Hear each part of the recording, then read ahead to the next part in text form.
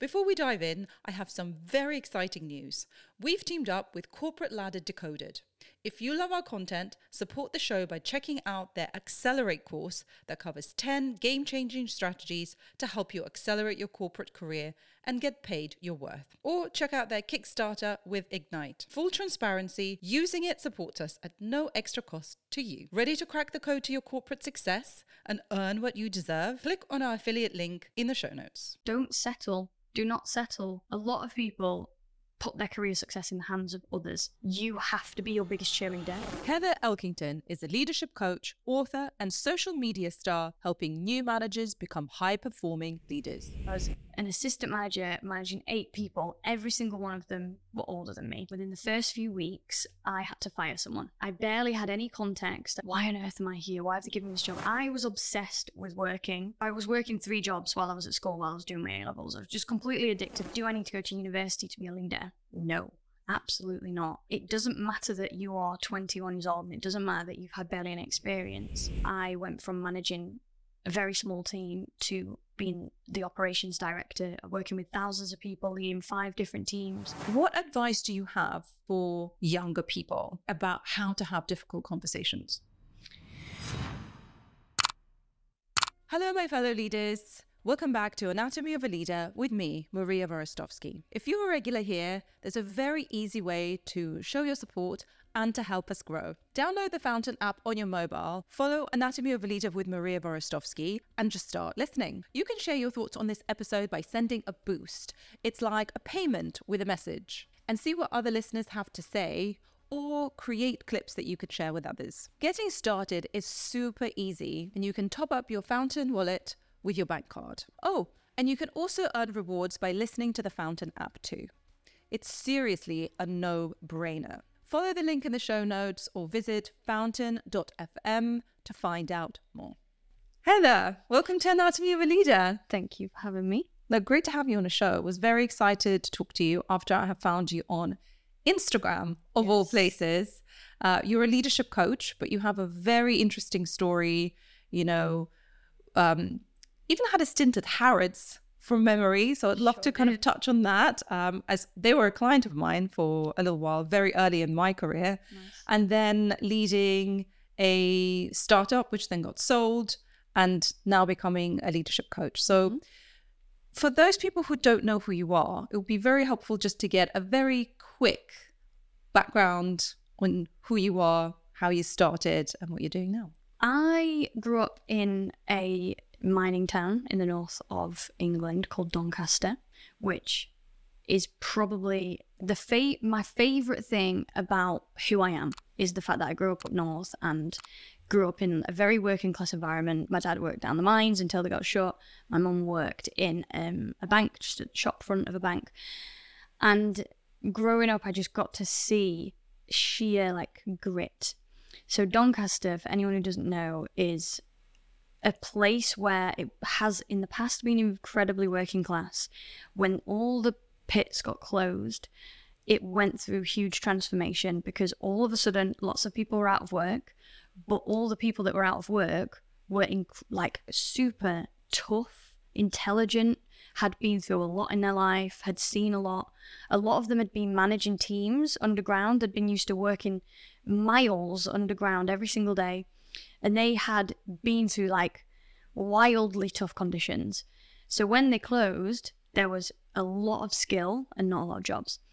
Over the past 20 or 30 years since that happened, all of those people, and this is the generation that I got to see, went on to do incredible things. So most of the people around me, I have seen have great rags to riches stories. I've seen my uncle sell a business for tens of millions of pounds. I've seen my dad go from driving trains underground to working his way up in the corporate ladder to be MD of one of the biggest companies in the country.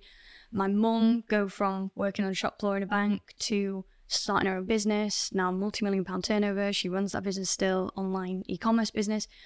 And this all happened at the end of my childhood. So I got to see all this between the ages of maybe 10 and 17. I saw all this incredible just grit turning rags to riches story. I was obsessed with working from like, as soon as I can remember, I used to iron clothes for my mum for like 5p an item. I used to, everything I could possibly do around the house. I was like 20p to unload the dishwasher, you know, going out. I was completely obsessed. Moving through school, as soon as I was 15, I got a job working in a restaurant. I got a job working on in my mum's shop on a Saturday, and I gave up my lunchtime at school to work with the dinner ladies at the time and serve dinner to my friends. So I gave it up. I gave up my lunchtime so I could serve food to my friends at school. £7 an hour. It was amazing at the time. So I was working 3 jobs while I was at school, while I was doing my A-levels. I was just completely addicted to working. What that did was set me up for, as soon as I entered like the proper kind of career ladder corporate world, I had a huge bank of experience. I went straight into a management position at Harrods, pretty much. I went to university in between then. I don't talk about university a lot because I did a business management degree, but it means nothing. I cannot remember anything from it. So as soon as I finished uni, I was working at uni as well, but as soon as I finished uni, I went straight into a assistant manager role at Harrods. While I was working at Harrods, I was on the shop floor, so serving customers who they were called black card customers, and they spent over £1 million a year in the shop. So like these hugely, hugely wealthy customers from all over the world. And it was like a catapult into Doncaster working class world, straight into the elite of Britain. Like, these people just blew my mind every single day. They'd open their bag and have stacks and stacks of £50 notes that they just, you know, like, if someone came and took a handful, they probably wouldn't even notice. But while I was in that job at Harrods, I was an assistant manager managing 8 people. Every single one of them were older than me. And within the first few weeks, I had to fire someone. I had to let someone go. I barely had any context. I just got told from my manager, you need to let this person go today. Can you do it? And because I had quite a lot of imposter syndrome and thinking, why on earth am I here? Why have they given me this job? At any moment, they're going to find out I'm not who I say I am. I'm not as good as I think I am. I thought, I can't back out. I can't tell anyone I don't know what I'm doing. I'm going to have to pretend this is like the 50th time I've fired someone. I'm just going to have to do it. So I took the lady downstairs. She was probably 15 years older than me, at a guess. So I was in my very early 20s. She's probably 15 years older than me. And I said, we're letting you go. Kind of explain the reasoning. And she just looked me straight in the eye and was like, you can't do that. She's like, basically, she was angry. So like everything she said after that, I barely understood what she was saying because she was so angry, and this anger was just like steaming out of her. But she basically said, in a very short way, you don't know what you're doing, you can't tell me I've not got my job. So then she went to my manager to get the confirmation, and she had in fact lost her job. After that, I was just a shell of a human being. I was like, I can't tell anybody off, and I'm going to say that in quotation marks because that was in my head at the time what I thought managers did. I can't tell anyone off. I can't like pull anyone up on anything. So all I did was become a massive people pleaser. I would look for opportunities to praise people because I think that would be what would make them like me. Give everyone opportunity, find opportunities to praise people, but never, ever, ever address the difficult feedback. I mean, that's a really traumatic experience to go through, especially at a young age. Were you given any training at all? You were just sort of sent in there saying, okay, just fire this person. Oh, yeah, absolutely. That's not very fair either. No. No training. But honestly, at the time, I didn't think this company haven't given me any training, they should have. I thought, Heather, you've chucked yourself in at the deep end with this job. You need to figure this out. Like, you should know these things. You need to figure it out. What if I could go back and tell myself would be go and ask for support and go and ask for help. And I'd also tell myself it doesn't matter that you are 21 years old and it doesn't matter that you've had barely any experience, because this thing you're about to do, which is let someone go, is never going to be easy. So even when you're 7 years into doing this and you have done it 50 times, it's still going to be hard, and people are still going to get angry, and people are still going to make you're still going to feel like, I shouldn't be doing this. Someone older than me should be doing this. So yeah, that's what I wish I could go back and tell myself. And then, so that was 21, I'm 28 now. Between those years, I went into a SaaS startup, left Harrods, went into a SaaS startup, and I worked, and this is advice for anyone who is either at the beginning of their career or just looking for a career change. Go and work in a tiny company. Go and work in the smallest company you can possibly find that are growing and potentially like new and bringing on new technology and stuff. I only worked for this SaaS company for about a year, but I was the right-hand woman to the CEO. I was the executive assistant right-hand woman to the CEO. And just probably got 10 years of life experience in just a year, because you see everything. You see HR, you see marketing, you see sales, you see investment, like building a pitch deck, all of this huge wealth of experience. I was in essentially a PA role. If I had have gone to a bigger company in a PA role, you would have got none of that. You would have been an admin person, you would have been expected to just do the tick box task. But you go to a small company, you are thrown in at the deep end with everything, and you get to learn so much. And so a question I often get asked now is, do I need to go to university to be a leader? And I'm like, no, absolutely not. But leave your hometown and go and work for a company where you can be as close as possible to the founder or CEO or, the senior management team. You will learn the same amount in 6 months as you would at university. I totally agree. I mean, I did the same thing, working for a small kind of boutique early on and seeing how all of the cogs work and fit in. You don't get the same kind of experience working within a bigger organization because you're much more siloed. So yeah, no, that's a very good piece of advice. Mm-hmm. And going back to this early experience of being obsessed with work and, charging your parents 50p or whatever for 5p for ironing clothes, was that something that was coming from you, or your parents sort of instilled that into you? What happened there?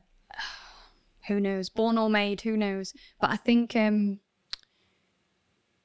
more I get older, if you'd have asked me 5 years ago, I'd have been like, it's all me.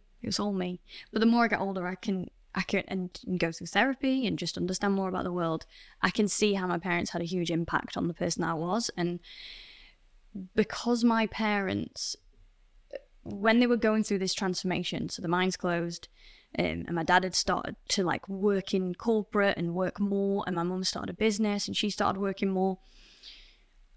I was at home a lot on my own, and was looking after my brother.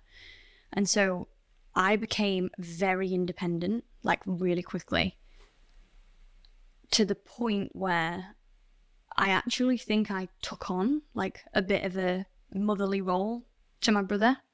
And my brother used to get upset because he was a bit younger than me. He was 4 or 5 years younger than me.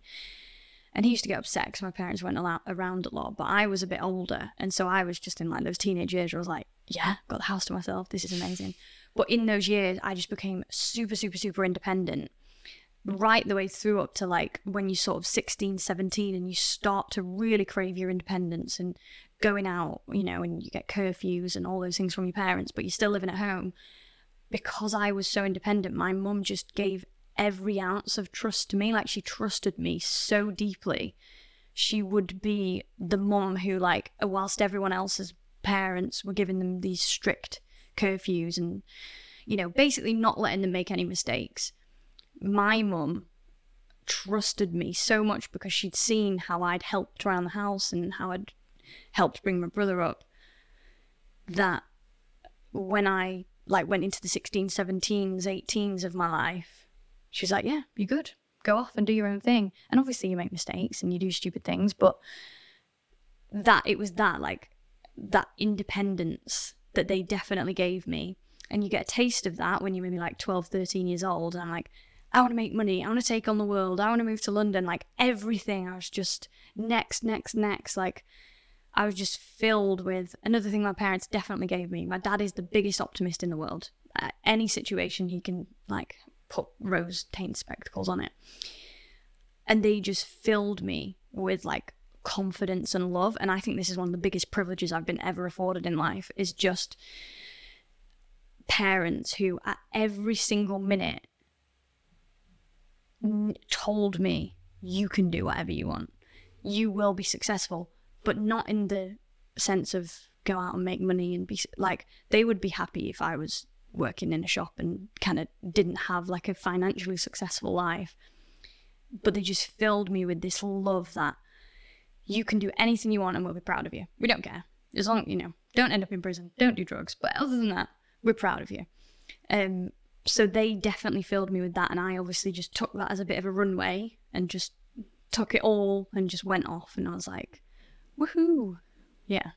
I'm interested in this aspect of independence, and at which point, because my theory is that every strength is a weakness, and every weakness can be a strength. So there's almost like a bell curve. At one point, you know, being super independent gets you to, you know, make your own decisions, you know, be super motivated because you really want to do it. But then there comes a point where it no longer serves you. Have you had that experience? I haven't yet, but I can see how that, I think that'll be coming for me at some point in life. I feel like it's waiting for me somewhere. If you ask my friends or my partner, they'll call me a control freak. Like, I am, every aspect of my life is controlled by me, and the things that I can't control, I don't worry about. Like, I'm almost like the opposite of an anxious person, because I just, if it's not in my control, I'll like just put it over there. Tell me your secrets. I want to know how you do that. But I am not bulletproof. I'm a human being and I'm aware of that. And I feel like, you know, I've spent the last however many years building this control around me, like every area of my life. It's just, I can turn that up, I can turn it down. If I, like, for example, I went through a few years where I just don't think I was a very kind person. I think I was a bit ruthless. I was ruthless with like my ex, I was ruthless with friends. And when I look back on that couple of years of my life, I don't think I was a very kind person. But I realized it quickly, and I was like, that's okay. Let's learn how to be kind. Let's learn active listening. Let's learn empathy. Because I realized that was a weakness. So it's very controlled, but I am aware that I am a living, breathing human. And I feel like, I don't know when, but at some point I'm going to either get burnt out, or, because that's something people talk about a lot, and never experienced it, but I can see how I'm like rolling towards it.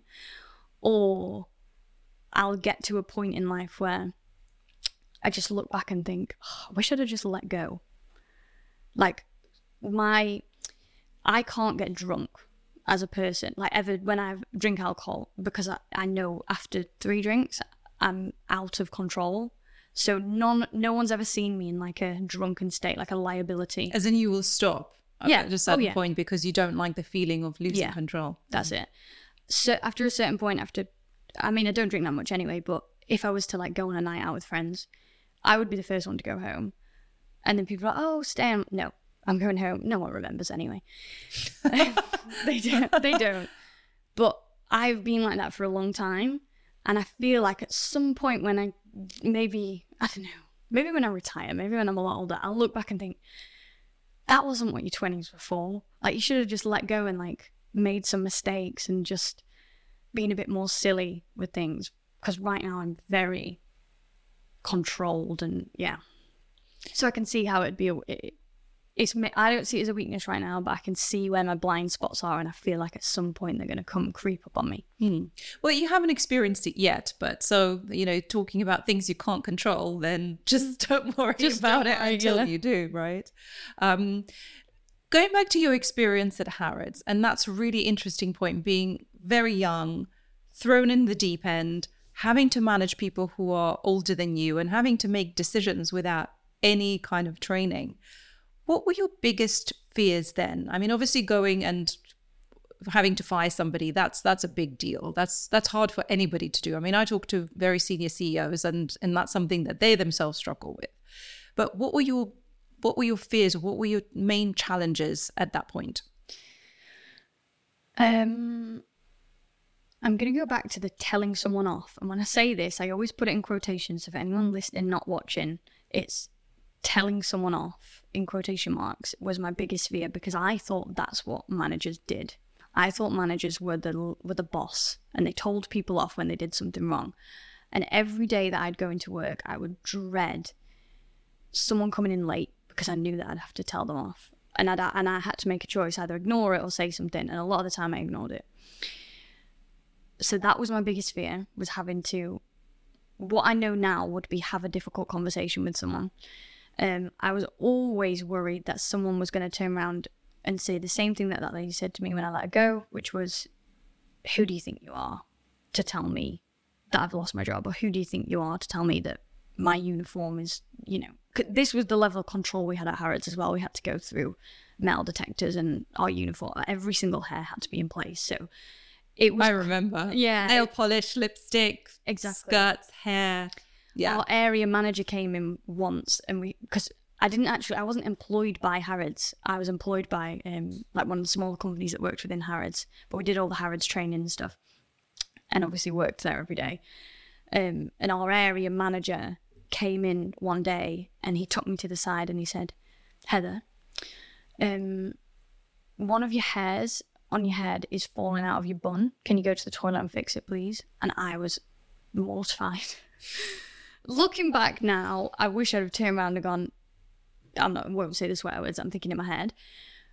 But at the time, because I was very put together, and like I knew that I ironed my uniform every single morning, everything was in place. So the fact that a hair had fallen, and it wasn't, we didn't need it in a net or anything, it was just purely aesthetic. It infuriates me that was like the level of expectation, because it's completely impossible. It's an impossible standard to hold anyone to, and to put an employee in that position, to just fill them with fear every single day on the shop floor that any minute they're going to turn around and someone's going to tell them their hair's out of place, or the dress isn't long enough, or anything. It just, yeah. I'd like to talk about that, because what you were saying about telling people off, Mm-hmm. my first kind of proper job was working on a shop floor, very close to where I live, and it was a small boutique, so it wasn't anywhere near the size of Harrods, but this idea of everything being pristine and perfect, not a hair out of place, you're not allowed to lean on anything, you have to always like be presentable. And I remember one of the jobs you had to do when there was no one in the store, and actually there's lots of like dead time, because you really trying to figure out how you can just keep your brain going, which is why I couldn't last there very long. And one of the things we had to do is put hooks, not hooks, what are they called? We had to put hangers. So one this way and one the other way. And then you had to do that throughout the store, but especially in the beginning. And I remember I just spent like an hour going through, making sure that, there's like 2-fingered width, the hangers are apart, etc. And my boss comes in and he says, "You've missed one." I wanted to strangle him, because you're thinking it's already perfect. And there's just one thing that you have pointed out, not acknowledging any single thing that I have actually done. But going to your point, this idea of telling somebody off, I think that's the style. That was the style, mm-hmm. because it wasn't about what you're doing well. It's about what you're doing wrong. Yeah. And having to tell somebody that you're doing something wrong all the time, personally, I don't think it's very effective. No. And like, standards are important. Standards, processes, principles, core values, having guardrails for the team. Things like, I don't even disagree with having a standard that you put the hooks the opposite way around and you have a 2-finger space. Absolutely fine. It's the way that those standards are enforced that can become a problem. And like you said, the manager, whoever it was, would come in and just say, "This is wrong." That's not okay. What I would suggest in that situation would be potentially sit you down and say, "The store looks great. I've noticed this thing's out of place. Can we just check that the process is right and that you've got all the support you need to make sure that that's right every time?" Because you're not in trouble per se there. Like, you've not necessarily done something wrong. It's just that something slipped, and maybe it's the process, or and you don't need a telling off, again, quote unquote. I hate it. It makes me feel a bit sick when I say telling someone off. But that's what it used to be. That's what I was terrified of. One of the things you were talking about was making the wrong decision. Mm-hmm. So I wonder if you can talk about that. Yeah. As leaders, managers, I've read a stat once. It was like every day, the average human being makes 35,000 decisions subconsciously every single day. When we are in a leadership position, those decisions are more important because they affect other people. So they're not necessarily that you're a more important person, but your decision-making capability is more important because you will probably impact tens, if not hundreds of people with the decisions you make. And so we need to be very aware of that. And I knew this as a young person. I knew that my decisions had a huge knock-on effect to everyone in the team. Shift patterns would affect family life. They would affect work-life balance. They would affect people's happiness at work. And something as small as creating a shift, like a rota, and all of a sudden you've pissed 20 people off and you've ruined a family day, and things that seem quite small can really create a big impact. And so I was terrified of making decisions to the point where, and I think a lot of people in management positions do this now, instead of making a decision that might upset people but it is for the best, they just don't make a decision. And they just leave it and keep them and the team and the business in the same place because all they want to do is be liked. They want to look for approval. And so you just, as a manager, you can get into a headspace where you avoid decision making because you're trying to avoid upsetting people. You want approval. That's all we are at the end of the day. Is we're all massive people pleasers. And unless you, as a leader, become aware of that and put things in place to ever let that impact your decision making, you're just going to make a decision that pleases people around you.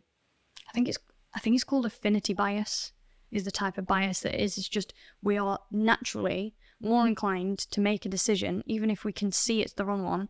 We're more inclined to make a decision based on who we believe is going to like it. It's the same reason we pick career paths that our parents are going to be happy with, and we wear clothes that fit in. We just want to make people happy. To groupthink.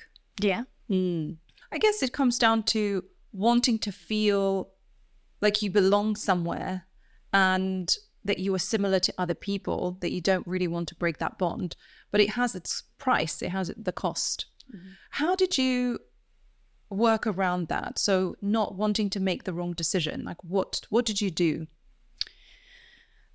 Honestly, at Harrods, I didn't start to overcome a lot of these things until I was somewhere around the 23, 24-year-old mark. So at Harrods, I just made all the mistakes. Like, that was the almost like petri dish for my growth because it was just where everything went wrong.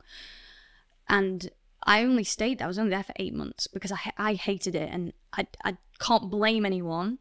I do definitely think I needed more training, but like, it wasn't right for me. It didn't fit with who I am as a leader and a person. That level of control and level of discipline and everything needs to fit into a box just did not fit with me. And so I moved on, went into the second SaaS company, which I wasn't in a management position there, but sat next to the CEO. So got to see every single part of what it meant to be a leader in a company.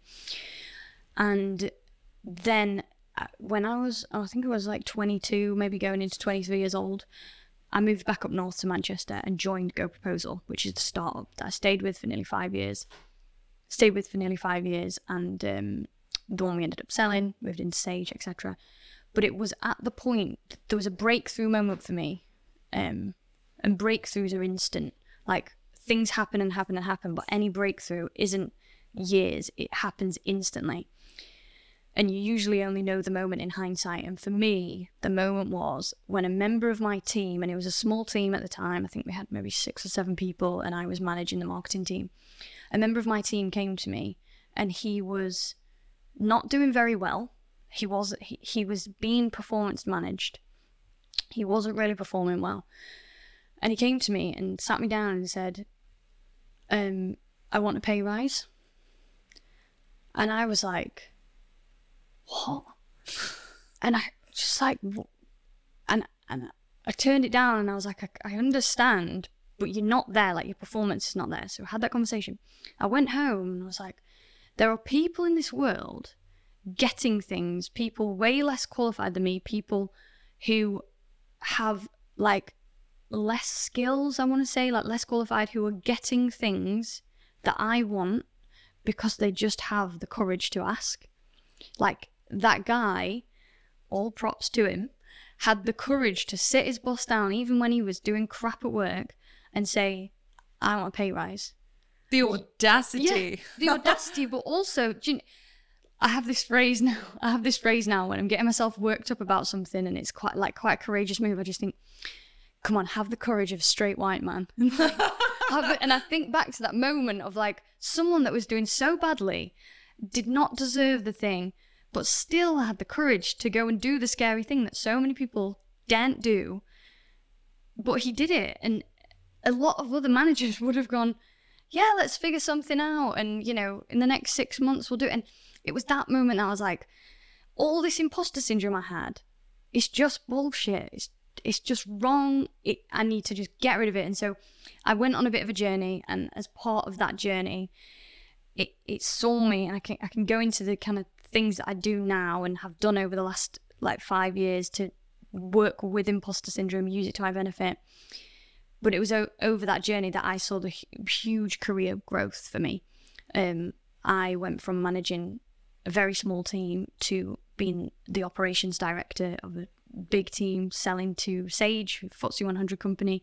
So working with thousands of people, leading 5 different teams, and being put in a lot of rooms with a lot of people who were much more experienced than me.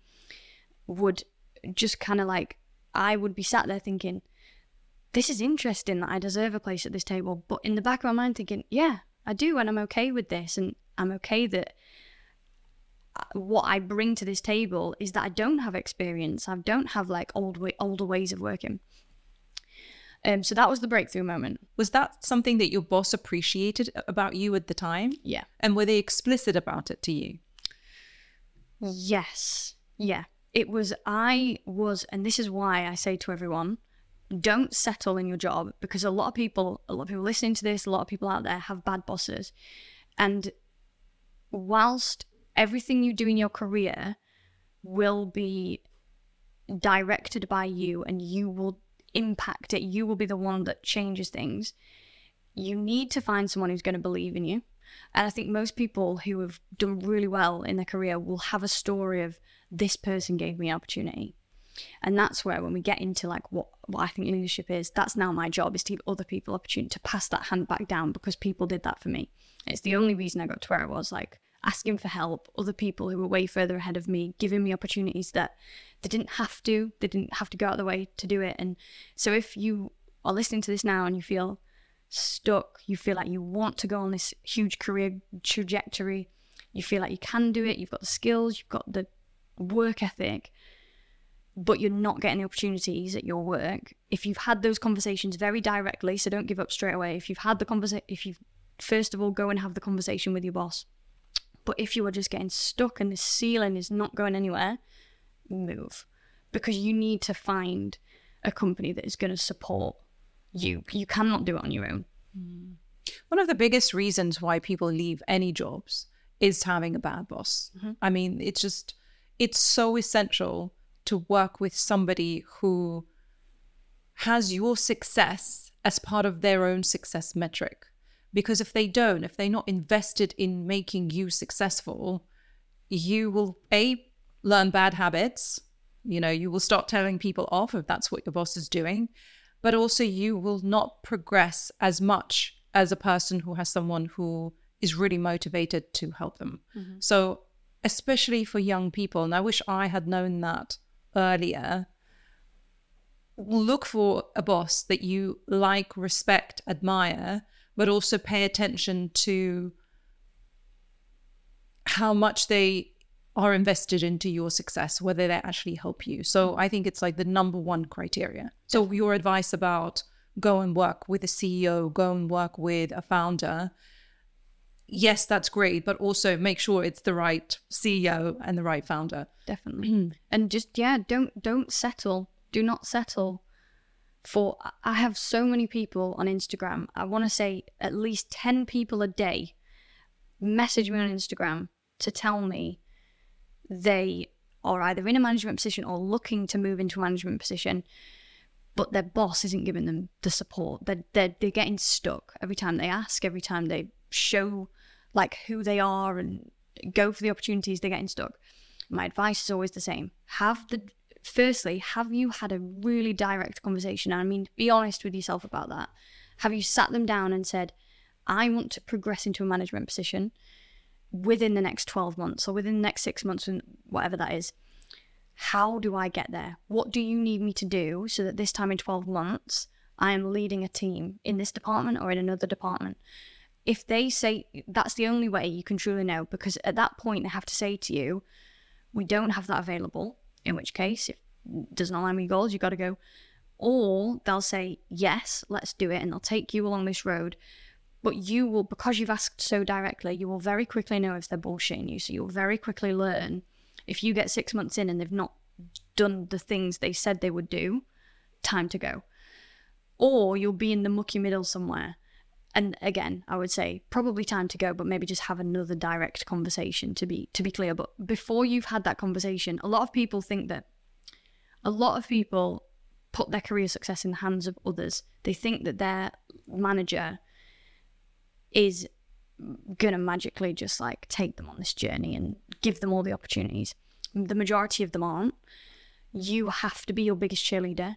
Post on LinkedIn about your successes. Make sure that when you go into one-on-ones with your manager, you take, these are my big wins for the week. This is the project I've completed. These are the KPIs, how I've hit them, how I haven't, what I'm going to change, what I'm going to do. Go and give them all that information. Don't assume they know that. You be in complete control of your career and do never leave it to someone else. And as soon as you start to see that you're in a company or you've got a boss that is holding you back either purposefully or by accident, get out of there, because they're not going to change. Can you see now how I'm linking this to like me controlling every part of my life? Like it's just been a theme along the way. Like when things weren't progressing enough for me, I was like, no, I'm going. And it's hard to change jobs because it feels like jumping into the unknown, and like the grass isn't always greener, but you just have to like look at the trajectory of your career path right now. Are we going to accept this for the next 20, 30, 50 years? If not, change it now. If yes, fine, you stay there. If you're happy, please stay where you are, because if you're happy, the grass likely isn't greener. But if you are not happy for this to continue, people stay with companies for years and years and years and years, always like hanging on to that string of, I might get promoted next year. Oh, maybe they've only given me a 1% pay rise this year because the money's tight. Maybe next year they're saying it's a promotion. It's not. Like, if they all want 100% back in your success, get out of there. I like to unpack what you said. I mean, one is taking things into your own hands. So, don't rely on your boss, but also find the boss that is going to be invested in you and sing your own praises. I'd like to kind of touch on that, because that is something that was really hard for me personally, because I was the sort of person, it's like, my work is just going to get noticed. Someone's going to pay attention to it, and, that's enough. And it really isn't. And it's not so much about, shouting from the rooftops, like, oh, look how great I am. Part of it is also taking a moment and reflecting on your own successes. And I think it's very easy to just be like, and the next thing, rather than to be, to look and reflect on what you have achieved and how you've done that, in order to use that as to use it as a springboard to your next success. Like, where are you going with that? And be more strategic with regards to, being clear, what do you want? And I really like your advice when you're saying, when you go to your boss, have a very clear idea about what you want to do, and also have the time frame. It's like, I want to be a manager, in 12 months time. How can we make that happen? And I think it's very tangible. It's either a yes or a no. And when you said about being in the mucky middle, it's so true that people kind of get stuck on it. I did this video for the podcast, which is called Quit or Grit, looking at the 5 C's of job satisfaction. I mean, I'll link it in the comments, but I thought there's a little quiz you can do to decide whether you should stay or basically whether you should leave your job. But going back to people what's in that? Sorry. So the 5 C's. Yeah. Clarity. Yeah. So that is, having a very clear idea about what you're actually doing in your role. And clarity can mean different things for different people, because in a startup, for example, some people will be a lot more comfortable with less clarity. Yeah. So that, but that's your personal preference, right? Some people really like to know exactly what to do every single day. So clarity to what you feel comfortable with. The second one is control. So how much autonomy you have within your role. And my perspective is that the more control you have in your role, the more opportunity you have to enjoy it and to also to take it in the direction that you want. The third one is challenge. And this is more of a Goldilocks setup where you don't want it to be too easy and you don't want it to be too hard. It needs to be matched with the level of your experience and strengths. So it needs to just push you just a little bit outside of your comfort zone. Yeah. So as I said, it's not either or. It's like it's that not happy medium, but slightly beyond, like slightly above the medium. Then there is the career growth. So this is, how much opportunity you have to progress, or you have an idea of what's going to happen. And the fifth one is, I call it culture or connection to your boss. So essentially who your boss is. Yeah. And that in itself can make it or break it, because you can have, amazing colleagues, you can have, great career progression, you can have lots of clarity. But if you're not getting on with that person, it's like being in a dysfunctional relationship. You just will be so miserable and unhappy and resentful that you won't actually bring your full self to work. So I think younger people, though, now, looking at what people complain about Gen Zs is that they jump too frequently and too often and too quickly from one role to the next, as opposed to, the boomer generation that life is. What's been your experience? I think you just can't blame them. I think there is some awful companies out there that need to wake the hell up and realize that society is only going one way. If you think people are job jumping now and not settling, you wait till we're 10 years down the line. And there's so my team, in 5 years, not a single person ever left, ever. We had Gen Z, we had boomers, we had every different generation. No one ever left. There is, and I know other companies like that, they are in the minority, but it is not impossible to create a culture that works for everyone. And if you have a huge turnover rate of staff, or you just have a low engagement, and when we say low engagement, you can tell if you have low engagement because people don't turn up to meetings on time, they don't hit deadlines. Like, that's when you know your team aren't engaged, is when you feel like you're pushing the boulder up the hill and no one's helping you do it. So if you've got either of those two things, you need to first look at the working arrangements, like flexible working. You can put in, the flexible working policy that we had that worked really well for all generations, all ages, types of people, and worked around different schedules, is give people an amount of days you want them to come into the office. So how many hours do you want people to spend in the office? And to me, that's something that's really important to create connection within the culture. But also, I personally do not believe it's healthy for people to be working from home all the time. And I think I have a duty of care to my team to make sure they get time in the office, in a psychologically safe environment where they can come and experiment, they can be challenged, they can be fulfilled, and they can go home at the end of the day to their loving family. And create a set of hours that is very clear. We want you in the office. So let's say it's 2 days a week. But those days and those times are flexible. So what we did was say, we want people to spend, it was actually 2.5 days a week for us. So we wanted people to spend 50% of the time in the office. And it didn't matter what days it was. It didn't matter what times it was. It was just that we wanted people to have 50% of their time being spent in the office. And it wasn't really measured. We would just trust people. And like, it was on their manager. If they thought someone was kind of slacking with it a little bit, they could have a conversation with them. It wasn't policed, as we used to say. 50% of the time in the office, but we had flexible working hours.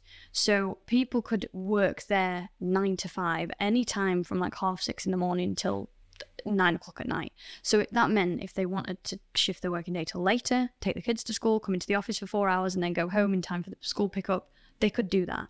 It meant that if they were a carer, they could be at home. Like one of the girls in the team had to care for her nana on a Tuesday. She could still come into the office. We didn't mandate the days, but she could still come into the office and get the face-to-face time that I believe she needed. But she could also do her carer role that she really wanted to do because she enjoyed it. And so there are ways that you can create something, an environment that works for the company. So you get people into the office, you get the culture thriving, you get human connection. But people are very free over when they come in, how often they come in. Like, do you see what I mean? How something like that can work for everyone. And then if ever, because there's such a culture of trust, if ever that didn't work for someone, you would have a space for them to come and tell you. Like, we had someone who was going through like the immigration form visa process, and they had to spend some time back in their home country, and it was just like, we just work around it. We can make it work. The value at the heart of that was just that I knew, I had seen, and at this time, honestly, we had no stats for it. Like, there was no facts, there was no stats to back this up. I could just really see it, that people spending time together in the office. I didn't care about productivity. I don't care about the stats about productivity. The last thing I want from my team is, all I care about is how productive they are. That's like the opposite of what I'm trying to do. But what I care about is that when they finish their working day, they have utilized their strengths, they feel challenged, they feel fulfilled, they feel like they're working towards a purpose. And I could see how being at home, and obviously in COVID we had to be at home, how being at home all the time took that away. People were I had one of the guys came to me, and he was having real trouble with his mental health because he lived in a flat. It was a studio flat, he was on his own. Real trouble with his mental health. I saw relationships break down because people just aren't supposed to be in that close space with their partner for that long. So I saw it as my duty, and I got a lot of stick for it, because I used to talk about it online, saying, how dare you tell people that they've got to spend money on traveling, and they've, got to spend money now on their lunch, and it's time away from the kids. But I just knew the long-term impact of people working from home 24/7 wasn't good. That's all I could say. That's all I knew in my stomach. That was what my gut feeling was telling me. So I wanted to create a space at work that people loved to come to, and then put some guardrails around it. Just some very loose guardrails to say, this is 50% of the time we expect you in, but you can come in whenever, whatever days, whatever times. But I know I want you to come into the office for this amount of time. It's about creating an environment where people want to turn up to work, as opposed to being mandated to be there. Or if they have things going on in their personal lives, or whether it's mothers working and they're needing to like pick up their kids, or you have certain hobbies that you really want to practice outside of your work, whatever it is, that you have a reason to turn up to your work. Because otherwise, if you're forced to do any of that, then it becomes a chore. I see what you mean about working from home being difficult for mental health. And I think when you are too isolated from the people that you work with and from the kind of like the main purpose, but I see that more a problem for younger people as opposed to the older generations who have had experience of working from the office and already have some kind of an understanding of how to balance their work and their life, as opposed to younger people where they just become very isolated from the work that they're doing, and also living in smaller apartments, potentially sharing with flatmates, lots of distractions. And I think it's harder to manage that. Do you find that for the younger generation, so the Generation Z, that for them, Generation Z, that Generation Z, that they really do crave that flexibility with regards to work? Is that something that's really high on their agenda? Yeah. The thing that any manager, leader needs to know about Gen Z is that they want choice. They want choice over what they do. They want choice over working hours, working times. And you can provide that choice with guardrails, and you just have to find spaces for that choice to show up. So, for example, I've listened to a lot of stories recently of managers who really struggle because their Gen Z employee will come to them and say things like, say you ask them to do something outside of their job role and responsibility, and they're flat out just saying no. And this might not be everyone, but I've heard quite a few stories of this recently. So manager will ask employee, oh, can you do X for me today? They'll come to them and say, that's not in my job role, so I don't want to do it. And who's to say that they're wrong? But here's the thing, because it isn't in the job role. So who's to say we can't dictate? If we've sold them a job, we can't then change it and dictate that. However, what you need to make sure that they know is that by them making that choice, and this is what's really fair to educate them on, by them making that choice, they're going to hold themselves back from growth. So we are absolutely happy for you to stay within your roles and responsibility, because that's what we've hired you for, and we will keep making sure that your pay matches the going rate and market inflation and whatever, and however you grow within that role. But just to let you know, if you continue to say you're not taking on anything outside of your roles and responsibilities, please don't expect then to have huge pay rises, to have huge promotions, because we're really going to struggle to see how you're working with us as a team. And so give them that choice. Give Gen Z, give people the choice, because there are a lot of Gen Z people out there who, we hear the horror stories, and the word, whenever I talk about Gen Z, people use the word entitlement. But there are also a lot of Gen Z who want to really push and really grow, but also want to close the laptop at 5 o'clock and don't want to be working all night. And I get it. I'm somewhere in between whatever. I'm 1995, so some definitions say that I'm a Gen Z. And I just get it. I've seen the corporate world where people do sell their soul to their job because they have been told by society that the measure of success for them in life is climb a ladder, get the extra paycheck, buy the bigger house, buy the nicer car, have the 2.5 kids or whatever it is. That's what they've been sold as the American dream, and that's what everyone buys into. And so I get why Gen Z are like this, and I just think we need a bit more empathy. And honestly, whenever I get annoyed with Gen Z, because I do, it's natural, I think, to kind of go, oh, really?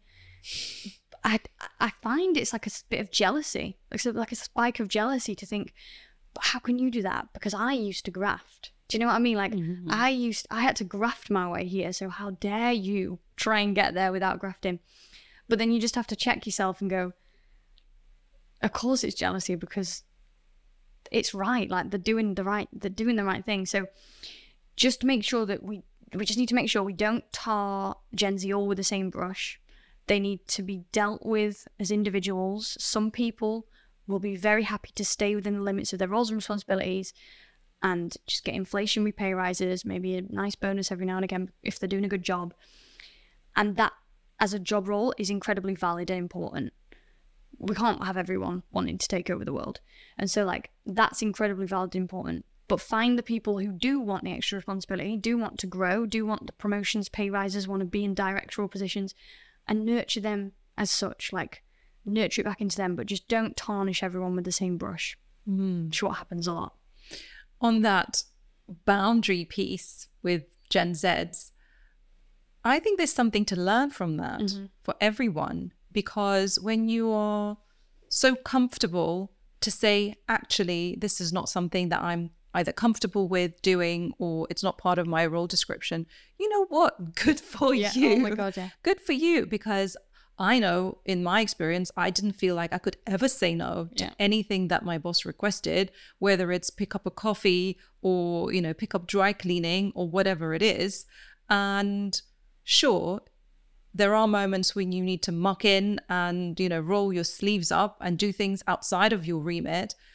But how often do those things really happen? Exactly. So I think everybody should pick up some tips. Like, we have a lot to learn from them. We do. Yeah. I'm going to tell a story, and that you might want to cut this out, but I'm going to tell you it because it's a bit brash, but I'm going to tell you anyway. Juicy.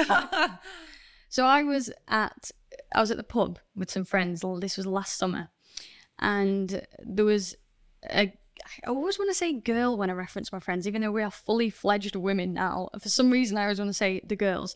Anyway, it was with my friends at the pub, and the woman that we were with, she was 30 years old, so classed as millennial. Her younger sister was 23 or 24, so Gen Z.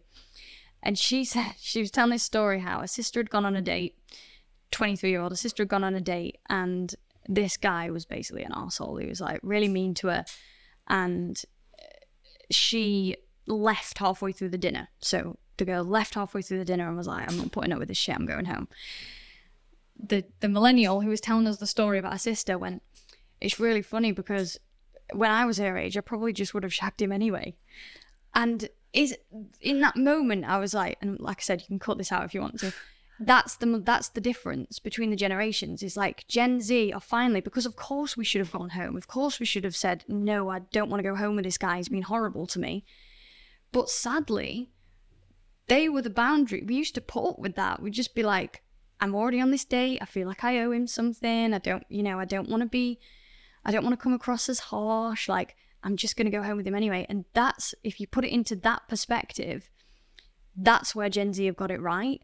And they're really like pushing, especially women and a lot of people of color, like just people who have been brought up without the comfort blankets of the world, are finally going, no, this is not good enough. I'm not putting up with this anymore. And the people who have had the comfort blankets can then start to rip them off and go, yeah, and let me help pull you out of that. And that's what Gen Z are doing. And when you put it just into a bit more of a personal context, they're the boundaries that they're setting. And when my friend told that story, I was like, that is at work. Like, that's what it's like. They're setting boundaries. They're going, no, it's not good enough. Like, I don't care that you're my boss. I don't care that you're a man that's 20 years older than me that's telling me what to do. It's not right. And just because you pay my wage at the end of the month does not mean I'm going to put up with it. So when you put it into a context like that, you've really got to just empathize with them and think. And also empathize in the sense that they were brought up into a very different world from people who were just fractionally older than them. So I've said I'm 28, but I was brought up without mobiles, really. I was part of a generation that, like, we didn't take phones to school. iPhones became a thing, I think, when I was like 16, but we didn't have them because they were really expensive. And when I maybe got into sixth form, like, that was when people would be like playing games on their phone. But it wasn't, I still was very much brought up in a world without technology. And like, I remember being maybe 15 and we'd have a computer in the house. And so you could kind of do things on the computer. But, you know, Gen Z haven't had that. Like, imagine being brought up in a world where everything's given to you in a click. Like, you've got Amazon, things are being delivered on your doorstep. At school, the way you learn, you don't flick through a textbook, you just type it and it comes up in 1 second. So we have to empathize in that, like, the rate of change of the world has sped up and sped up and sped up, and they have gone through such a drastic change, and we're just not set up for them yet. We're not ready. We're not ready for them to enter the workforce. And so to use words like entitled and lack of work ethic, like, yeah, of course they do. Who's wrong?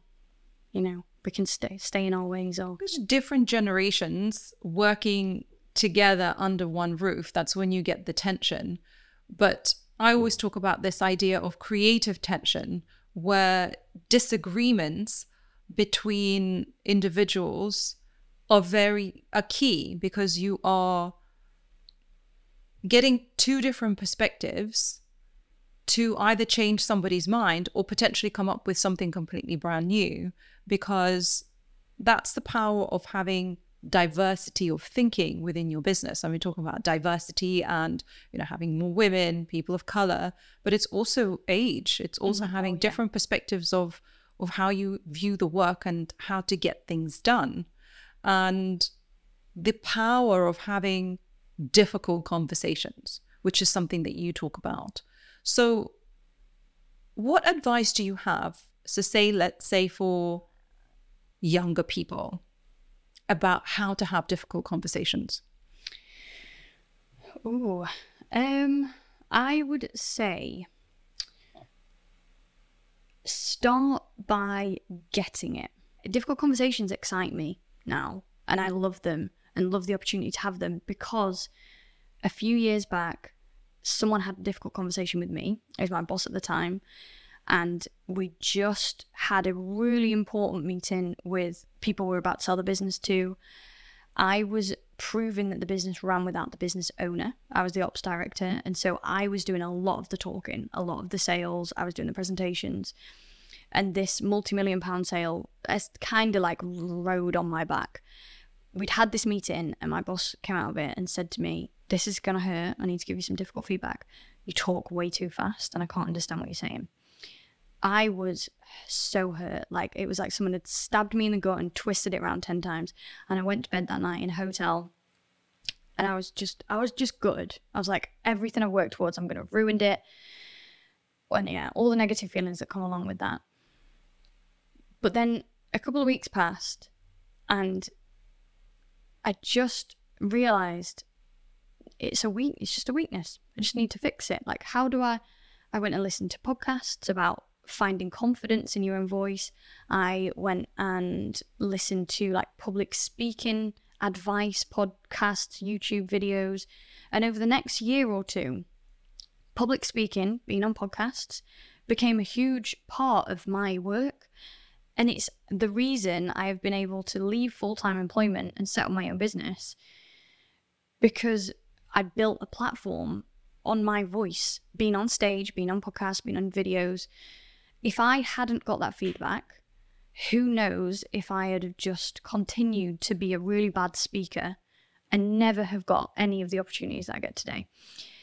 So my first piece of advice is get the feedback. Like, ask your team. If you're in a management position, go and ask your team to all bring you one piece of difficult feedback and just get used to understanding how that feels.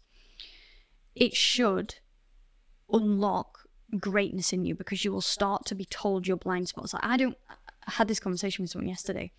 I actually don't like praise, and I know it doesn't sound like I'm being truthful there. When people give me praise, it makes me feel really icky. I'm like, right, can you just stop? Like, I'm okay, I'm fine. I know I'm comfortable with who I am. Can you help me find the bad stuff now? And like, if ever I had an appraisal, people tell me all the good stuff, I'd be like, yeah, but what's wrong? I'm like, nothing. I'm like, come on, you could find something. Come on. And so just go and get that harsh feedback. Why is that so important to you, to get the negative? I just see what it does. I just see what feedback can unlock in people. But here's the next important part. If that doesn't unlock something in you, and you instead just become bitter and annoyed and stressed or insecure, there's some fixing that needs to go on. And what usually needs to happen is you need to spend some time, probably with actually going to therapy, I would say. Go to therapy and understand what barriers you've put up that doesn't allow weakness. There's some sort of blocker. There's your ego is somehow not allowing you to be told that you're wrong. And there's some work that needs to be done there. And if you're in a management position, you need to do it fast. So go and get feedback. Figure out whether you're someone who takes feedback well or not. If you take feedback well, you're kind of good to go. Like, now let's go and let's give it to other people. But if not, before you start dishing out difficult conversations, you need to take a good look in the mirror and break down some of the walls. Because you can't go out dishing out feedback if you're not willing to take it yourself. And so first, go and get it. Go ask your team for it. And then monitor your response. Then give it. And start with praise, like start with good feedback, start with conversations that are feedback, but they're easier to have. So, I don't know, if someone did something amazing a couple of days before, just go and tell them and just say, you've done an incredible job here. We actually, when we talk about difficult conversations and feedback, people always think about negative stuff. Managers forget praise just as often. And you know, like when we work ourselves up and create all these documents about how we're going to deliver negative feedback, have you ever done that with positive feedback? Like, you should be putting as much time into the positive stuff as the negative stuff. So go and give the positive one, then you will be ready to give the negative. Don't sugarcoat it, just deliver it up front as soon as possible. Tell them how you felt, tell them what actions they've done, and most importantly, this is most important in any conversation, whether it's personal or at work, tell them the impact of what will happen if they continue to behave in this way. And friendships need a lot of this as well. Like, if you continue to make me feel like this, I don't think I can be a friend. Make sure you tell them the impact, and if that impact of a friendship, delivering difficult feedback in a friendship, may be that friendship can't continue if they continue that behavior. The very last stage in, like, this is like Jedi level, when you've mastered difficult conversations, is when you encourage it in other people. So when you're in a leadership position, you feel comfortable enough to, if you overhear someone like gossiping, or someone comes to you and complains about another member of the team, encourage them to have a difficult conversation. That's going to open up so many doors for people in your team, and will ultimately just create a culture of in the moment, candid feedback. Yeah. Feedback is such an interesting one, and being open to it, I think it's a skill. And I know when I was younger, I found any kind of criticism really deeply hurtful, because deep down, I knew it was true. And deep down, I knew that I was already working on it. So someone pointing it out was as if like, oh my God, I've just been found out. Like, you're trying to put on such a like brave face, perfectionist face, that someone realizing that's something you're not good at or whatever, that really deeply hurt. And I recently did an episode with Kate Waterfall Hill, who's also a leadership legend. She's amazing. Yeah. And honestly, I wish I could meet that woman. I know she's probably lives not far from here, but yeah. I should introduce you. I mean, she is fantastic. She is. And I went and I did a values exercise with her, and it opened up so many things, because part of the exercise was asking your kind of colleagues, your friends, for how they perceive your character. So this is not a performance thing. This is about you as a person, as a human being. And some things came back that were really interesting, but also really painful for various reasons. And in the end was extremely eye-opening and helpful, because it really helped to really define what I found valuable, and what was important to me. And whilst I was doing this exercise, I was also reading a book by Tara Moore, who I quote all the time, called Playing Big. And one of the chapters she has is, and don't quote me on exactly on the title, but something along the lines of unhooking from praise and criticism. So what was really interesting about that is that, yes, you want to have the feedback, you want to have, praise, but it's also being smart and strategic what you listen to and what you don't. And this is both when it comes to praise and criticism, because criticism, it's subjective. It's another person's opinion, and you can take that on board and say, it's actually not really that relevant. But sometimes it is relevant, and that's when you can make quite big changes. And the same thing with praise, where if you seek praise too much, then you become dependent on it, and that the people pleasing and looking externally rather than internally. So it teaches you to go deeper into yourself and be much more self-reflective about, well, yes, people are saying I'm good at that. Okay, but I don't really need a pat on the back about it. It's great that I have it. And people are saying these negative things, but actually, you know what, deep down, I don't believe even if that's true. Yeah. And that really made me less sensitive about receiving feedback because it's not 100% true. You get to decide. Yeah. And you get to decide. But if you're repeatedly hearing the same things, perhaps maybe that's something to pay attention to. Just listen to your emotional response. Like our body, our gut, we call it a gut feeling because when something like sparks our nervous system or our stress levels, our gut microbiome is like the thing that will react and tell us. Anyone who's listening who does biology, please just like skip over that. But it is true. And just listen to your emotional response. And so leaders have to be very emotionally intelligent. Like I've written a book it's going to come out next year, but the very first chapter is about emotional intelligence, and everyone will have heard that phrase, but very few people will know what it actually means. And just like courage, emotional intelligence is a skill that you can practice and you can learn. And if you feel like you're weak at it or feel like you're strong at it, you usually have some learning to do. And so the very first step of emotional intelligence is awareness. So it is understanding that when people say things that feel difficult, when something angers you, stresses you, upsets you, makes you scared, you will know your body's response. Whether you have it written down and are aware of it or not, you will know it. So like, I know that when I'm angry, and I don't get angry a lot, but when I'm angry, and it'll be similar in a lot of people actually, because it's the phrase of like your blood boils, but I go a bit red and like my body feels hot and I feel a bit like tense. That's my anger. And people think anger is like a really bad emotion, and emotions aren't good or bad. There's no good and bad with emotions. Emotions are emotions. And so the problem with anger is people don't know how to manage it. It's not that people get angry, it's that you don't know how to manage it.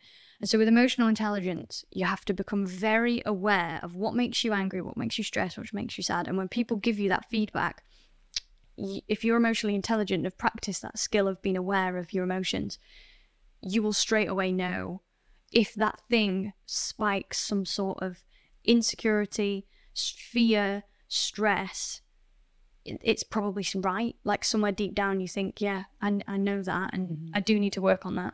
Just like it did for me when I got the difficult feedback about how fast I was speaking. I knew that hurt, and I knew because I already knew deep down that was what needed to happen, and I'd just been ignoring it. But likewise, if I've had people come to me before, like I had quite a big friendship fallout a few years ago, and it was very amicable. I say friendship fallout, it wasn't like argumentative. It was just a best friend that we were just going very different ways, and our worlds were far apart, and we just couldn't make this friendship work, and we both got ourselves quite like wound up and upset. And we had this long conversation about like getting rid of this friendship. And at the time, I had a few like criticisms thrown my way about like who I was being in this friendship. And I remember thinking at the time, like I took it on board, but I thought, I don't think that's right. Like I don't actually think that that's right about me. But never just going, no, I'm not listening to that, they're wrong. Always just very curious and inquisitive. And a few years later, I've realised like it wasn't right. That person was just very hurt and just throwing things my way. There are certain feedbacks that are right, but that one in particular wasn't. But it took me years to figure that out. And then in hindsight, I think I knew at the time that the things that girl was saying about me weren't who I was. They were just being said in anger and upset, and they just wanted to give it to me, essentially. In a good way. Like I see it as quite a healthy thing, to be honest. But blame, this is something I really want to talk about. We're all really good at blaming other people for our problems. And there's a quote, and I actually think this is from the Bible, but it probably goes back way before then because it's in lots of like ancient writings, and which is when you point one finger in blame, there's always three fingers pointing back at you. And it's this idea that when you blame someone or something, an external factor for your circumstance, it's usually because you are relocating some sort of shame or insecurity in yourself. And so listen very carefully to the way you criticize others. Even with all this work, and I still feel jealousy, I still feel anger, I still feel upset at other people, but listen to that. Like, you know, might see this other woman on Instagram doing incredibly well. why is that upsetting me so much? What is it that something in me is insecure about this thing? Because I'm blaming her for something, she's only got that success because of X, Y, and Z. What is this in me that's so insecure that I can't see another woman succeed and be just anything but happy?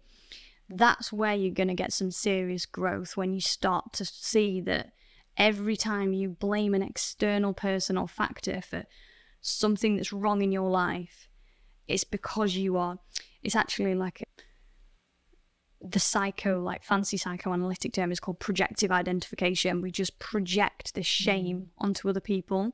And when you become aware of it in a leadership position, especially in the corporate world, because there's a lot of blaming that goes on, you'll start to find your own weaknesses. You'll start to find your own blind spots. So for you, when you are jealous of that person, I don't know if you had anyone specific in mind, what did that tell you about yourself?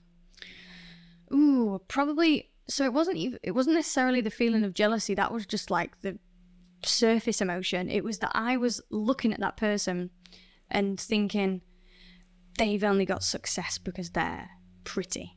Their videos are only doing well because I'm telling you, like, my deepest, darkest thoughts now.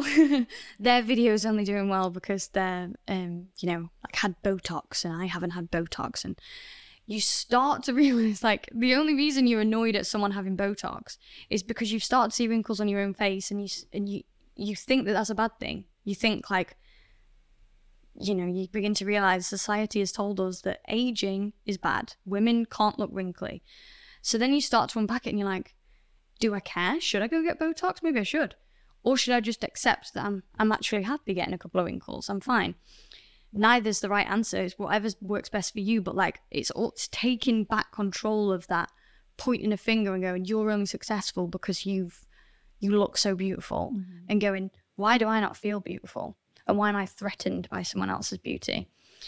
And I don't know if there's even answers, but it's just making sure that you're so aware of like everything that you project, every single response you have is something bubbling up inside of you telling you are not happy. The stories you tell yourself that are not necessarily true. And I'm such a huge believer in listening to your triggers. So like triggers the data. I mean, Susan David, who is an amazing author of Emotional Agility, she talks about how emotions are data. There is no good or bad emotion. They just are. It's just in the English language, at least, we have more negative words for emotion as opposed to positive ones. But they're there for a reason. They are there to teach you something about the external and internal world. And if only we were to sit down and to listen and really, really listen, then you can learn something from it, and then you can work with it rather than trying to resist it. And I think a lot of pain comes from just resisting that uncomfortable state because you just want to escape it. And hence, you start creating stories, or you distract yourself, or you start doing things that actually don't serve you.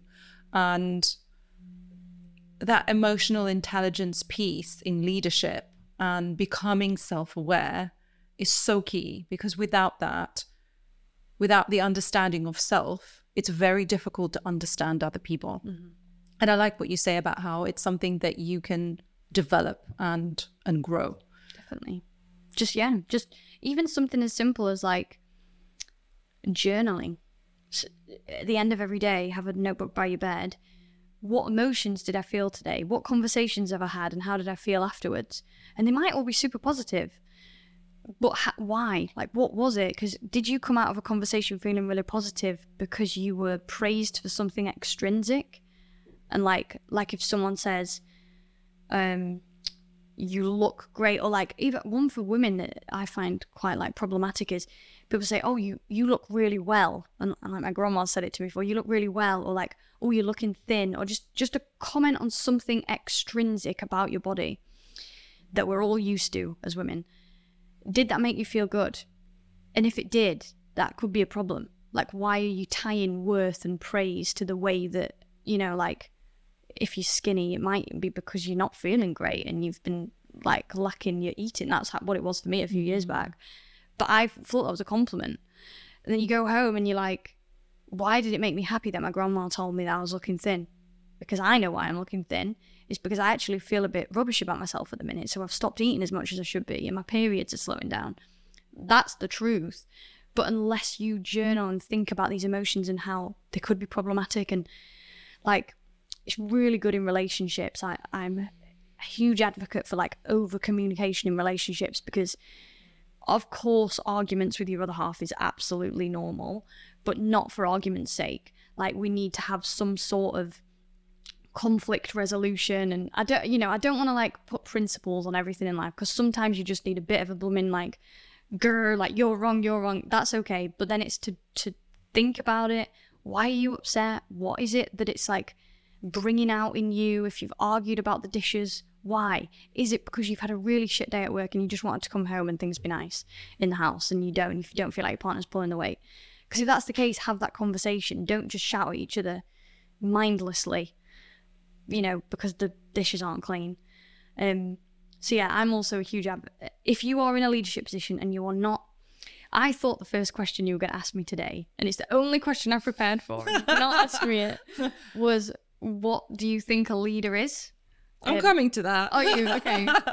But I'm going to have to answer it now because we've already got there. But my answer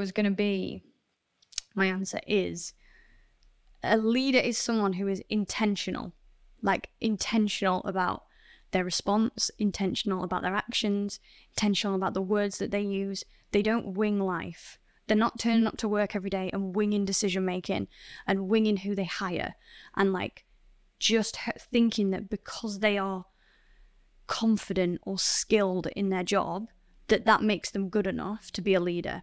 They need to be intentional about understanding their emotions, understanding others, being empathetic, overcoming bias, which is a huge one for leaders. Like, as long as you are being intentional, not perfect, you don't need to be, you are going to be biased. Like, we'll never, ever be able to move every bit of bias, but just be intentional every day about overcoming it. Intentional about, instead of getting angry and just shouting at a member of your team, take a minute, reflect. Why are you angry? Is it maybe you do need to have that conversation, and maybe the angry tone does need to come across because it's serious? But if you haven't thought about that first, you're going to make some big old mistakes, and you're going to upset a lot of people along the way. And depending on what kind of leadership position you're in, your team or business will fall apart in the end if you're not intentional about it. I think just managing your own emotions is such a big skill. And I know that as a parent, for example, that's where I have been tested the most, because like lack of sleep, overwhelm, having to think about the safety and happiness of beings that are completely dependent on you, and they also push your buttons. And that has really pushed me to really reflect much more about, why am I reacting in a certain way?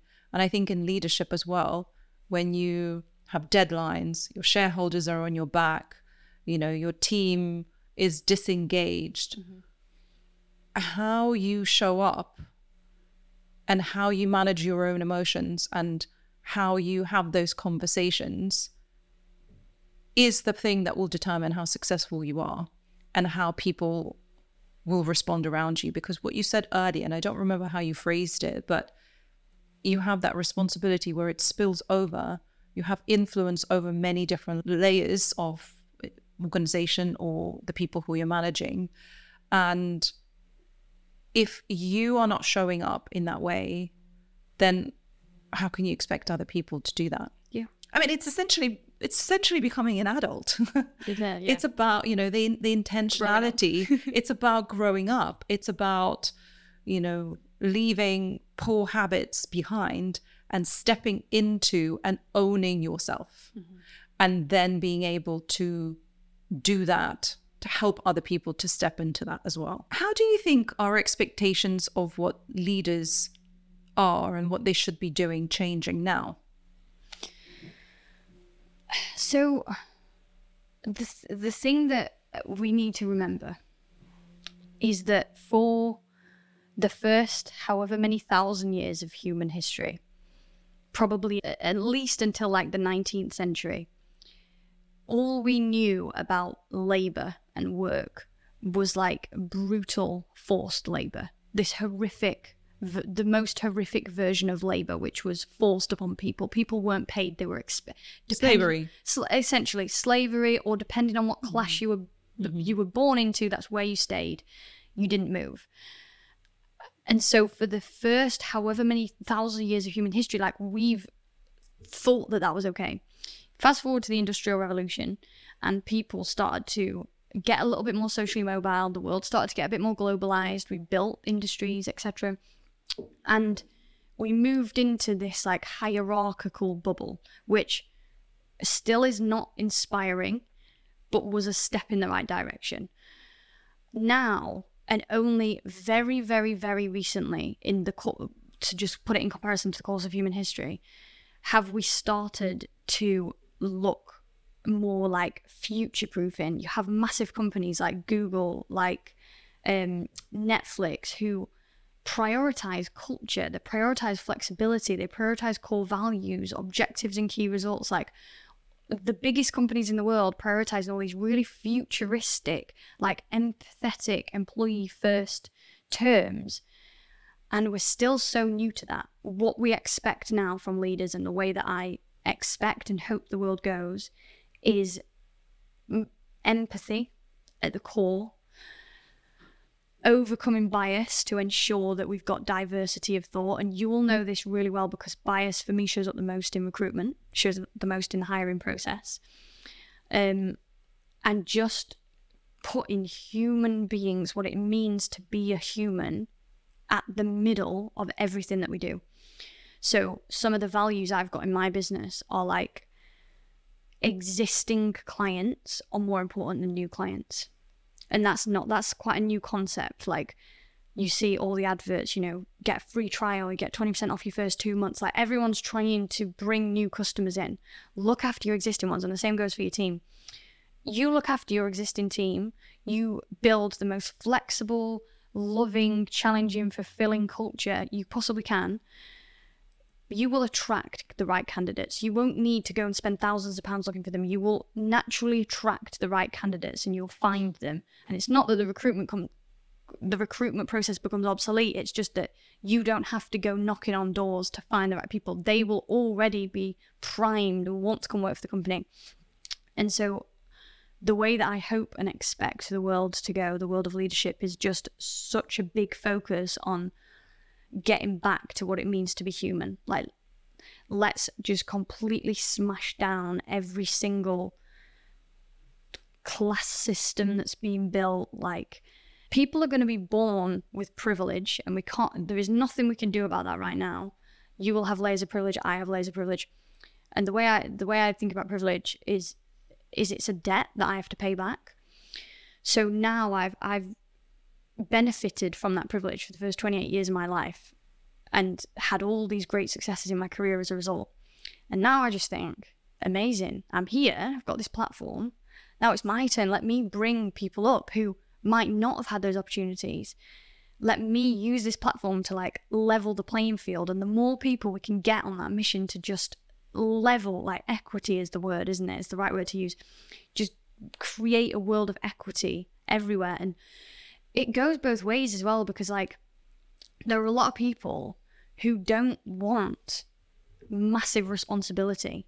They just want to be happy, and they're happy to do a job that they're given, and they're happy to like just be fulfilled. They're happy working with a great team and taking off tasks.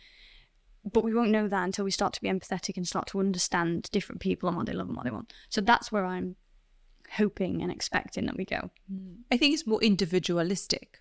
So this idea of getting people to fit in one specific mold, even taking the example of the boomer mentality of you will just do whatever that is asked of you, you're never going to say no. And that's what is indicating drive and ambition, and that's what gets you the growth. There are people who don't necessarily want to progress or become the CEO, and they are perfectly skilled in an area and they're perhaps experts, or they're just happy with the status quo. And that's okay. We can't have every single person being exactly the same, nor do we need that. And it's not necessary. It shouldn't be the case because we need that diversity in businesses. What are the top skills that a young leader needs to develop? The first one is definitely difficult conversations. Obviously what we talked about a little bit earlier, but the reason that's so important is it will solve 1,000,001 of your problems. It will solve culture issues. It will help you to overcome your imposter syndrome, because when you have those conversations, you'll see how you don't need to have decades of experience. Like, you are very well equipped to give people feedback based on your gut feelings. The second one is having a mindset that is about growth and not perfection. I know that when I was in the first few years of the leadership world, I was so focused on being perfect. I saw mistakes as horrific. I wouldn't allow myself to fail in any small way. And I actually didn't make that many mistakes, but what it meant was I wasn't being courageous. I wasn't doing the things that a leader was supposed to be doing. But if you adopt a growth mindset, you stop caring about being perfect because you don't care about being right. Like, there's no, when you have a growth mindset, it doesn't matter if you're right. It just matters that you learn. What that also helps you to do as a young leader is see that just because you're in a management position doesn't mean you are the number one, you have all the skills, you have all the say. When you have people in your team that are older than you, it's hugely valuable. Like, just because their experience might not put them in the best position to be in a management position, it's still experience. It's still very valuable and incredibly useful. And so when you adopt a growth mindset, you will have someone in your team that's older than you, and instead of being scared of saying the wrong thing, what you would do is go to them and say, we've got very different qualities, and I'm so interested in all the experience that you've got, and I really need it. And you can even open up to them. I find one of the best ways to overcome a lot of insecurities is just to vocalize them and to say to the person on your team that's older than you, I actually feel a little bit insecure because I know you've got all this experience, and the last thing I want to do is be like giving direction when you've got this wealth of knowledge. So can we like make a pact almost? Well, let's work together, and I'm going to need your experience. But likewise, like, I've been put in this role because I am a brilliant manager and I can really help you achieve your goals. So let's work together. And so adopting this growth over perfection mindset, you'll just stop caring about being perfect and start thinking, where can I learn? And when you realize that the people that are older than you are probably some of the ones you can learn from the most. So go to them and do the learning and figure it out. So yeah, get good at difficult conversations, have a growth over perfection mindset. If you ever get to the point where you think, yeah, I've got this management thing down now, I'm going to stop learning, stop listening, that's a big red flag. So, and you kind of can find comfort in that, knowing that you're not the finished article now, you're never going to be the finished article, so let's just get on the train, go along for the journey. So yeah, difficult conversations, growth over perfection mindset, and you will always be at school when it comes to leadership. It never ends. Never. It never really ends. I like the piece about the growth over perfectionism and this idea of learning, because there is this tendency to think that there is this ideal world that you always getting things right. And that's just not how life works. We need to learn how to fail. And I know that Amy Edmondson has just recently come out with a very, very important book, which is, I think it's called The Right Kind of Wrong, which is all about making mistakes. And what she put really brilliantly is that all failure isn't equal. So there are different types of failure. So there is the failure, which is, you had a desired outcome. So, something that, you wanted to win an Olympic gold medal, or you wanted to sell your company for X amount of million, and you didn't get that. So that's one kind of, that's called, I think she calls it a failure. Then there is a mistake. So for example, she says, well, milk goes in the fridge and cereal goes in the cupboard, but instead you put the cereal in the fridge and you put the milk in the cupboard. So there is a prescribed way of doing something and you made a mistake. So it's an error that that should be corrected. There's some really bad ones. For example, if you operate on a left knee instead of the right knee. So that was what she calls a mistake.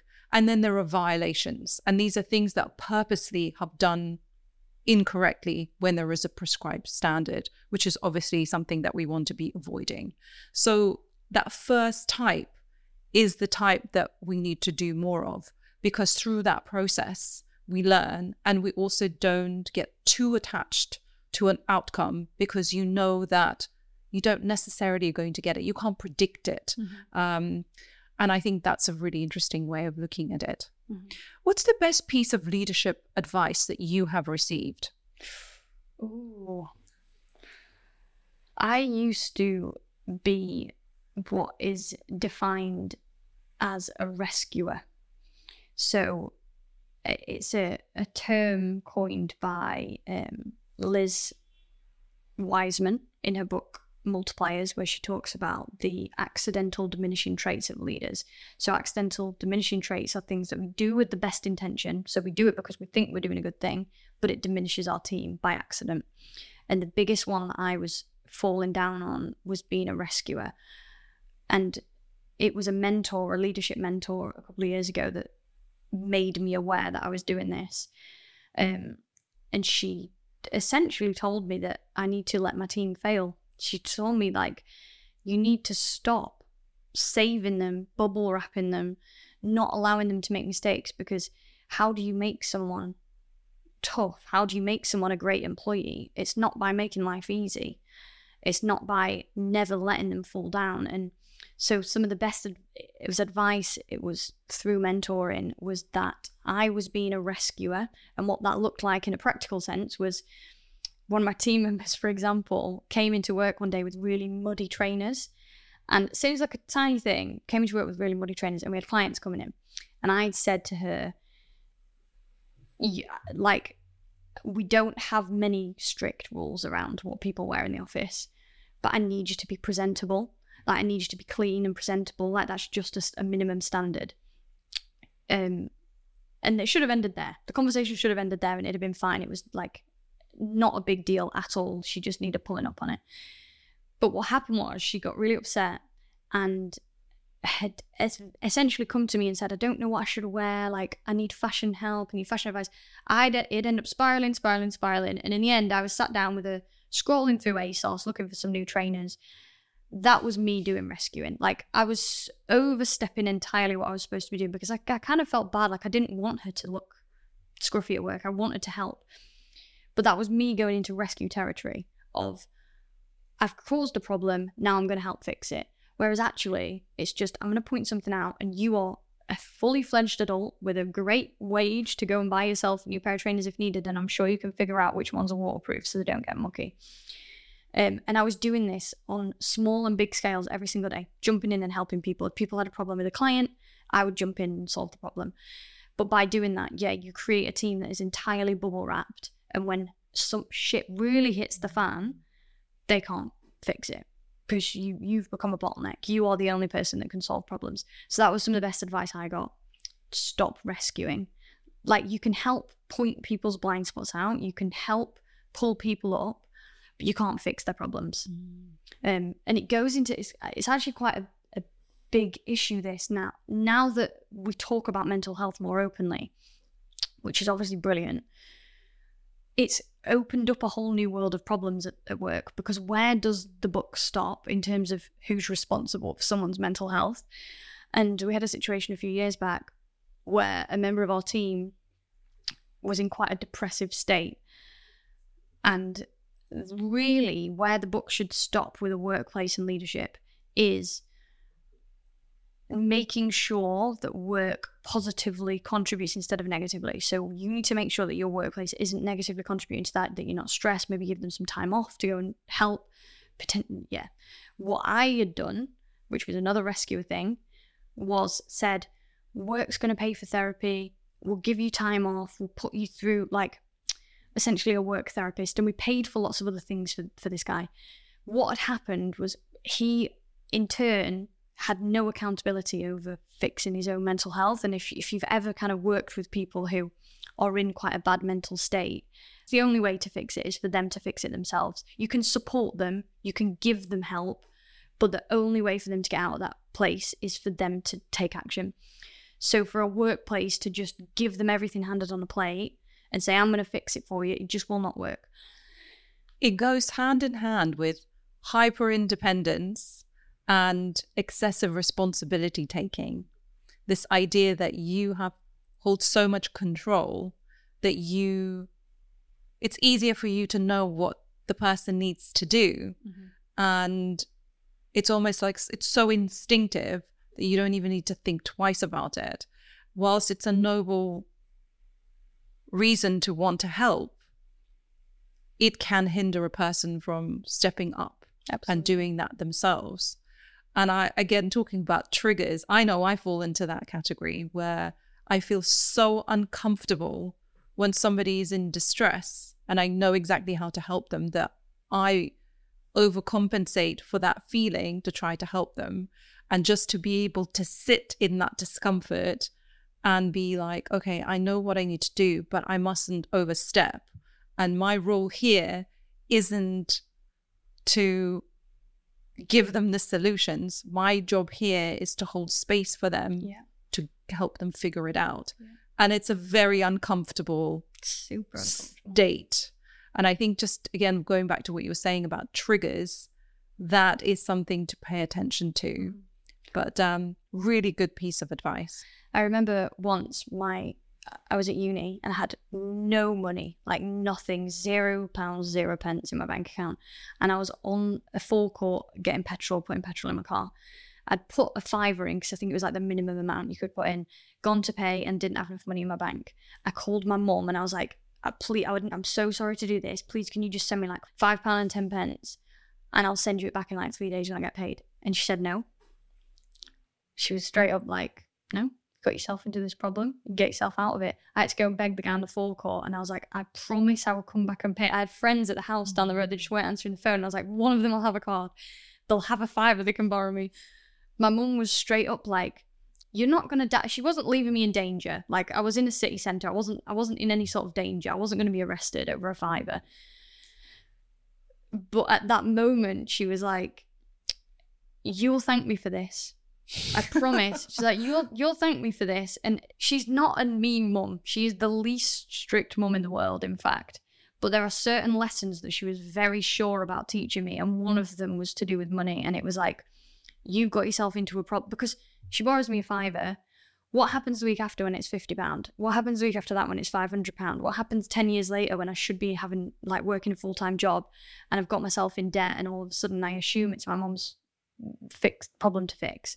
And so that £5 lesson, which is a very inexpensive lesson that has no danger but feels a bit uncomfortable. I'm sure my mum felt uncomfortable, and she was like, I didn't feel fair. I felt like I was being a mean mum and like I was supposed to protect you at all costs and give you everything and all the opportunities. But she was like, I know that growing up without having that comfort blanket is what made me so financially savvy and so driven. So I can't give that to my child because I know that. And she gave me the basic human needs were all very much met.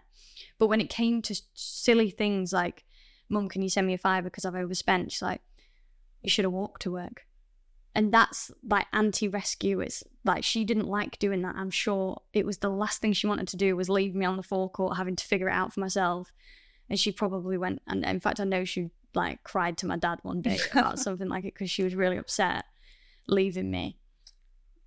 But it's so important, such an important lesson. And it's the same with your team. Like, it would be easier in that moment to chuck a £5 at the problem, to go buy them a new pair of trainers, anything to just like put a plaster over the problem for now to make it easy. But when that problem's 10 times bigger, a year later or 5 years later, you can't do that, and then it's really, really difficult to solve. So you just got to let people fall on their ass sometimes. The lesson is let your children fail. Yeah. In small ways. It doesn't, you can be there, like, obviously you've got this beautiful house, you can put the roof over their head, give them food, like, you can be the mother, but without, if you just bubble wrap your child, your team, whoever it may be, you're just going to create a person that is not tough, that cannot deal with things, and that has like bad discipline. So you're basically doing them an injustice. If you're always fixing their problems, then they will not have the capacity to focus and figure it out. Well, Heather, I can talk to you for ages, for hours, and it's such a pleasure to have you on the show, and really appreciate your time and your wise words, and thank you so much. It's been an absolute pleasure. Thank you so much for having me. Thank you. You've been listening to Anatomy of a Leader podcast. I'm your host, Maria Vorostovsky. If you haven't already, please follow and subscribe this podcast, and I'll see you in the next episode.